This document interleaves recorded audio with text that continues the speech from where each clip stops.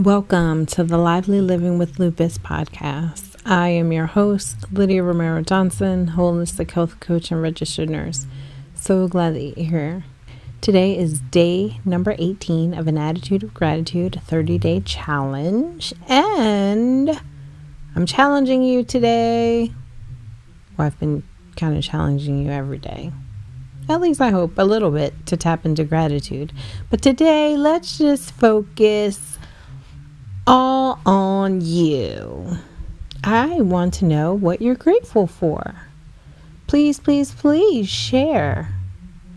I get joy out of hearing what other people are feeling good about and enjoying and are grateful for and are happy for. So I totally want to hear how you are doing in the gratitude department and what are you grateful for in this day, in this moment, in this month, in this week, in this year, whatever it may be in this life.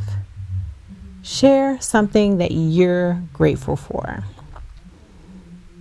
Okay, so here's how I want you to do it.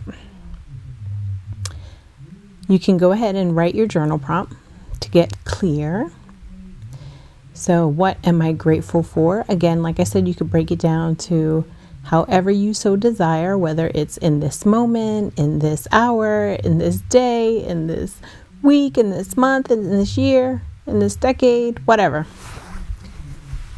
And then after you write that, share something with us. Share at least one thing on the Instagram page, or if you're listening to the podcast on Anchor, I believe you can voice in and share. That would be pretty cool. But if you just want to share something on the Instagram, the Lively Living with Lupus Instagram post that I'll have up for this day under that comment section, you could let us know. Or you can feel free to email me if you so desire on the Instagram Lively Living with Lupus page. There is a link there, and you'll have access to the website where you can go ahead and get in contact. Or you can just DM me. However you want to do it. There's so many different ways.